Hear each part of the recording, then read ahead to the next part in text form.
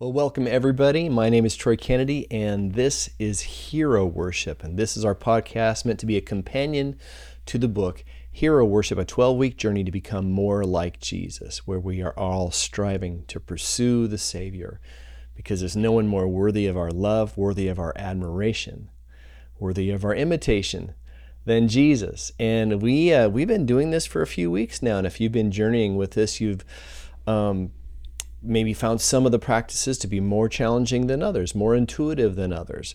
Last week we talked about how Jesus served. How do we imitate Jesus in service of others? And I got to tell you, that is, of all the 11 practices that we go through, that's the hardest one for me. It's the least intuitive. It's the one that requires the most self-discipline from me. And so maybe that was an easy one for you. Maybe you're one of those people who's got that spiritual gift of helps, who you really are energized by stepping into people's needs and being there for them. And but not everybody has that gift, and I'm not one of them. It doesn't mean I'm off the hook for helping people out, but what it does mean is that I'm on a journey to become better at that, to become more like Jesus. As always, this podcast is meant to be a companion to the book, and you can get the book on all your typical locations, Amazon.com. You can get it on ChristianBook.com, and you can find me on all the social medias on Instagram at Troy M. Kennedy, or you can find me at my website, TroyMKennedy.com, and I would love to hear from you. By the way, in case you don't already know this, I have a weekly newsletter called the One Small Thing Newsletter. What is one small thing we can do every week in our regular everyday lives to become more like Jesus, to be transformed, to kind of think his thoughts, to act the way he would act? How would he, were he in your position, do what it is that you're doing? And so the One Small Thing newsletter comes out every Friday, and it's got some ideas from me, usually a quote from somebody else that's really, really helpful, and then one small thing, one small practice or idea to adopt as we pursue Jesus together. So you can go there, you can sign up for that at TroyMKennedy.com. There's a little sign up on the homepage there, and that'll get sent to you every Friday in your inbox, and I would love to include you in that. So this week we're talking about how Jesus asked questions. Jesus was the master question asker. And there's been some books written about this, some really great things. Jesus asks 307 questions. He is asked 183 questions. And depending on who you read or how you dice those things down, he only answers maybe 3 to 8 different questions. So why is this important for us? How do we model ourselves after this pattern? How does it change our posture towards other people? Jesus' little brother James, in his book in the New Testament, he tells us that we are to be slow to speak, slow to become angry, but we are quick to listen. So are we quick to listen to other people? As someone who's kind of got a teacher mentality, sometimes it's hard for me to listen well to other people because, and you probably have this struggle too, you're always thinking about, in a conversation, what's the next thing? What's the next idea? What do I think about that? How would I articulate my response to this person? And in that process, the tendency is to miss what they're saying, to not hear them well. You probably heard in one order or another, there's a practice where, say you're having conflict with a significant other or your spouse or one of your children or something, and you would say, okay, whoever has got the pen or the spoon or whatever implement you want to use, they have the floor. And they get to say exactly what they want to say, right? Without interruption, without being editorialized in any way. And then when they are done saying what it is they say, they hand the pen to you, and your job then is to articulate back to them what you believe they were saying, and to their satisfaction. So you need to repeat back to them, okay, what I hear you saying is this and this, and they can say, yes, you got it exactly, or no, actually you missed me completely. What I was trying to say was, and so what it does is it slows the conversation down. It slows the interaction down. And it makes sure that we are listening meaningfully to other people. We're not just listening to prompt us towards the next thing that it is we want to say. I certainly am guilty of this and struggle with this. And so in one of our previous weeks, we said Jesus slowed down. Not only did he slow down his pace, but he slowed down the conversation. Very often it came to kind of a grinding halt because people, they were pushing him and they were asking him questions, and then he would turn it around on them and he would ask them a series of wonderful questions like, why are you afraid? Why do you worry? Do you want to be healed? That's a really good question because not everybody does, right? Sometimes our pain, sometimes our hurts can become these toxic familiar friends. And we're stuck in those pains and in those hurts because it's a certain sense of identity. Sometimes it's something that gets empathy from other people, right? It becomes a source of significance in an odd, dysfunctional kind of way. Do you want to be healed? Jesus says, who do people say I am? And better yet, who do you say I am? So how do we learn to ask better questions with Jesus as our model?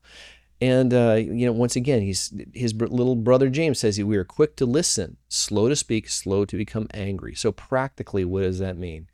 Well, you can always use the pen, like you can re-articulate back to someone and say, okay, what I hear you saying is this, or tell me more about that, or help me understand what it is you're saying, how it is that you're feeling. Asking those kind of interrogative questions help people to elaborate, and then articulating back to them what it is you think they're saying and allow them the ability to respond, that you are or are not indeed hearing them the way they intend. So those are really practical things that you can do. But how do we become better question askers? And I think there are 3 little points here that are a helpful framework for the way we ask questions. One, well, here's the 3. Are they loving, thoughtful, and curious? Are we loving, thoughtful, and curious? If we're loving of this other person, we want to hear them, we want to understand them. We're asking questions that aren't just because we want to hear ourselves talk. We're asking questions because we're genuinely interested. We want to know them. When you love someone, you want to know them. You want to understand them. You want to know what makes them tick, what motivates them, what drives them. And so love is the framework, right, for everything that's good. Love is the ground of everything in us. We're walking in intimacy with Jesus, right? I think he asks these questions of the people in his immediate circle there of influence because he loves them. He actually wants an answer. So, is it loving? Is it thoughtful? Sometimes if you're a parent, if your kids come home from school and, you know better than to ask them yes or no questions. And sometimes, how did it go? Fine. What did your teacher say? Oh, nothing. I mean, sometimes you really have to probe because you really do care and they don't want to expend the energy to answer. The reason isn't because you're trying to drill them. Maybe you're trying to teach them how to become a better person, a better interactor with other people, to care enough about the person who is asking the question to meaningfully respond. But we're asking thoughtful questions. Well, how did that make you feel when your friend said that to you? How did it? What are you going to do about that conflict when you're angry about that situation? What does it make you think about yourself? What does it make you think about them? Is there a problem in you that you can address, right? Those are the ideas. Those are thoughtful questions that we can ask. And are we genuinely curious, right? Really genuinely interested. Paul writes in one of his letters, he just says, hey, to esteem others' needs above your own, to be interested in other people's things. And I got to tell you, I struggle with this because I've got a pretty broad range of interests. And sometimes, like even my own wife, my wife is a dog trainer, right? She's really great at it. And she has clients all over our city here. And sometimes I have a hard time hearing about another dog, about another training. And it's not that it's a bad thing. And it's not that I don't like dogs, because I love dogs. But I just am not in the minutia the way she is, in the techniques and these things. And so for me, I need to go, this is important to her. This is the way she's making a livelihood. This is something that blesses our whole family. I need to be more supportive and more interested in what she's doing. Or sometimes one of my boys might be have an interest like a sport that I don't particularly care for. I'm not a real sporty guy, but what I do is my younger boy is. He really enjoys football and basketball and baseball and just kind of keeping track of all these things. So I have to find ways to engage with those things that interest him because I love him and because I'm curious as to why that is something that he finds compelling. So are we loving? Are we thoughtful?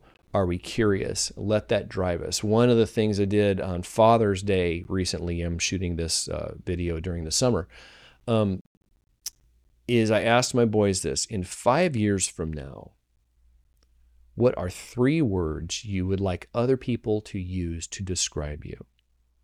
And they came up with words like successful, like creative, like responsible, those kinds of things. And so, okay, what's the follow-up question? What does creative mean to you? Or what is success? How would you define success 5 years from now? And then the follow-up question to that is then, what can you do today that will set you on the course towards that goal so that people would indeed describe you as being resourceful or curious or successful or kind? So we can have a lifelong journey of learning to become better question askers, motivated, genuine love, thoughtfulness, curiosity in the direction of the other person. I would love to hear from you. If you've got any thoughts or comments or indigestion with the things that we're saying here, I would love to hear from you. You can find me at troymkennedy.com. You can email me at troy@troymkennedy.com. And I would love to get those emails and respond to you. Please subscribe to the newsletter. You can hear regularly from me what things I'm doing. And if I have any follow-ups or anything in the future, I'm planning to do more kind of another season of this podcast that would include some interviews with some really interesting people as we are all on this journey to pursue Jesus. So you can email me. Please consider leaving a review for Hero Worship on Amazon.com. It apparently means something. And next week, we're going to be doing something that sounds obvious. The chapter in the book is Jesus Loved People. Now, for sure, Jesus loves the little children, all the children of the world, but really the chapter should be titled, Jesus Loves Difficult People. There are people in your world, there's sandpaper people, those people that grind against your character, those people that, bless their heart, I wish they lived in another state, right? Those kinds of people that you don't really want to interact with, and you don't really mean them harm, but you really don't want to have anything to do with them. And yet they are unavoidable. Could be people in your workplace, people in your neighborhood, people in your house. Jesus loved difficult people. How do we follow the Savior into that practice? We're going to talk about that next week. God bless you. Have an amazing week. And I look forward to seeing you next time. Bye-bye.